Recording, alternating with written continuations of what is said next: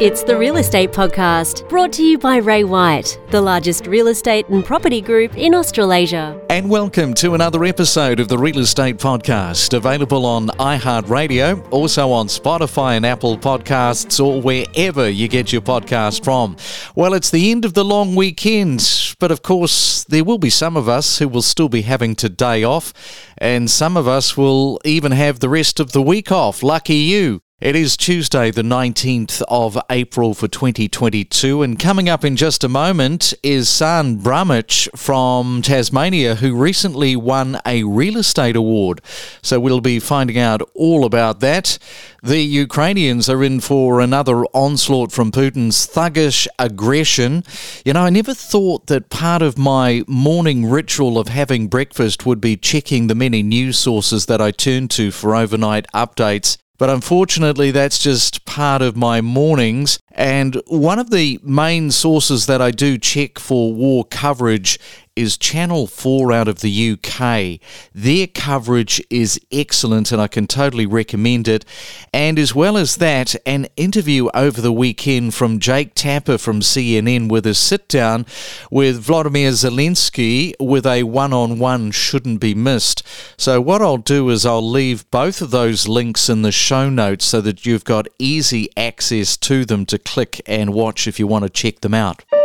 It's the Main Centre forecast with propertybuyer.com.au. All right, let's have a look at weather. And Sydney expecting afternoon rain today, a high of 27 degrees. Tell you what, it's going to be very cold in Melbourne, just expecting 15 degrees and rain. Brisbane expecting fine and sunny with 28. And in Perth, expecting sunshine today with a high of 27 degrees. Hey, don't forget about the Real Estate Breakfast Club. Keep the registrations coming through.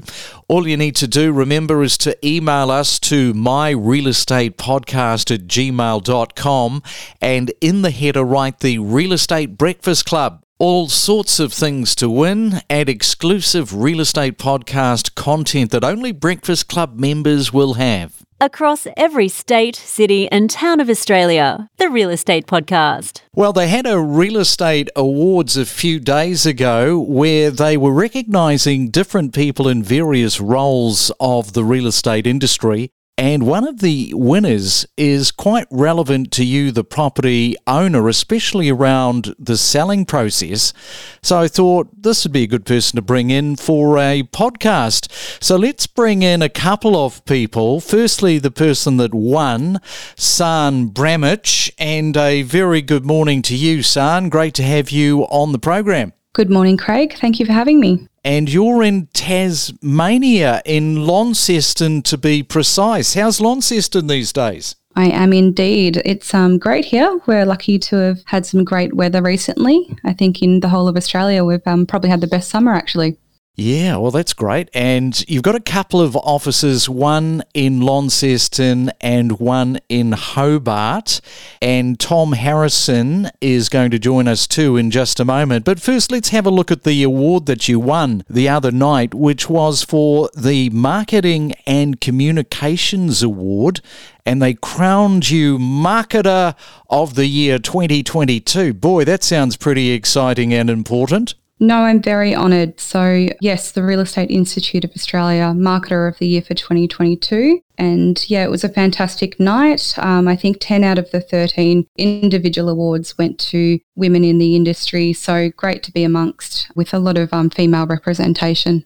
Yes, I did read that there were a lot of women represented in those awards, which was great to see.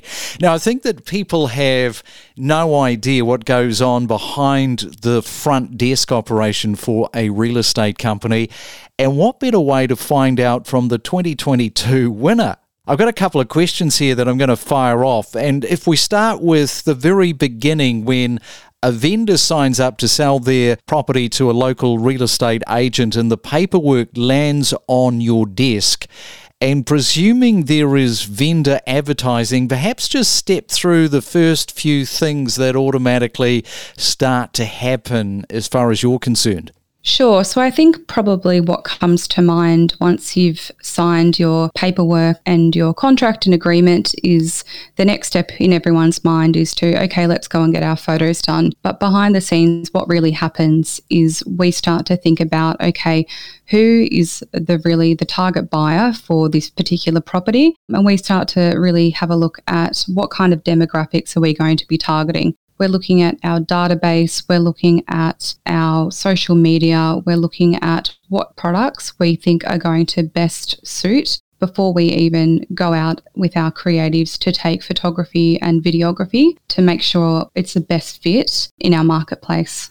And videography and photography, a lot of vendors just kind of take that for granted in a lot of ways, but there is a little bit of a process just with getting that right. So I'm presuming that you cast your eye across all of that because somebody's got to tick that off as saying, yes, that's good enough. Absolutely. There's a difference between standard photography and videography and really making sure that you're using creatives that are going to be showcasing your home in the absolute best light.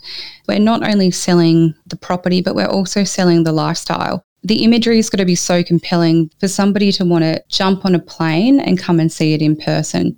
And that is so true because you've got to, I guess, in some ways, because you are in Tasmania, it just has to really be absolutely up to the mark where somebody is going to be stimulated enough. So let's bring in Tom.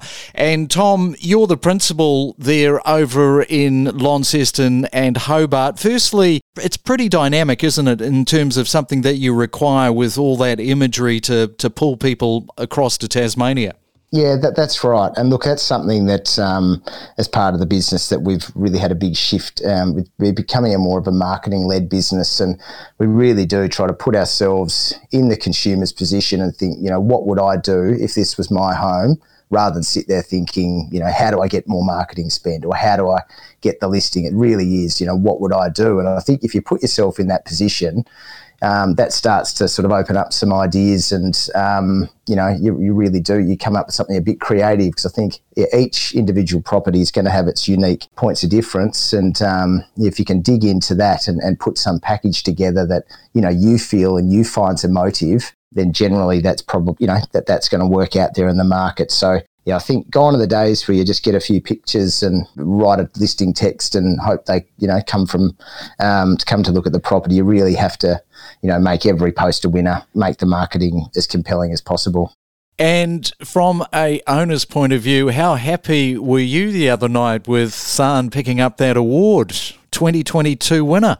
Yeah, no, it was fantastic. It's a great achievement. We've rebranded a business. We've opened up a new office. We've gone from a very trusted old-fashioned brand to a contemporary but still sort of timeless brand. So San's done a tremendous job. It was a tired business in a lot of ways. We're a tired brand, but with some people with energy. Yeah, no, I was absolutely thrilled, and yeah, she's done a great job. Now, before I let you go, Tom, I've asked a lot of different principals around the country and particularly in regional areas. What do you reckon the percentage over the last 12 months would be from interstate people buying into both Hobart and Launceston? Look, bizarrely as it sounds, there's actually less property is owned right now by interstate people than what there was 2 years ago in Tasmania. But I'll just frame that a bit better. So there's been a big sell-off of investment properties to owner-occupiers, and traditionally a lot of the interstate market did own a lot of those investment properties. So at the moment, Tasmania's got the highest amount it's ever had, which is owned by Tasmanians, but I'd also suggest that we've had the most people coming from interstate. It's now got that bit of sophistication, so there's just a bit more energy around the place. So it's certainly a different place from the place that I returned to 10 years ago. All right, Tom, thanks for joining us on the Real Estate Podcast. No worries. Thanks, Craig.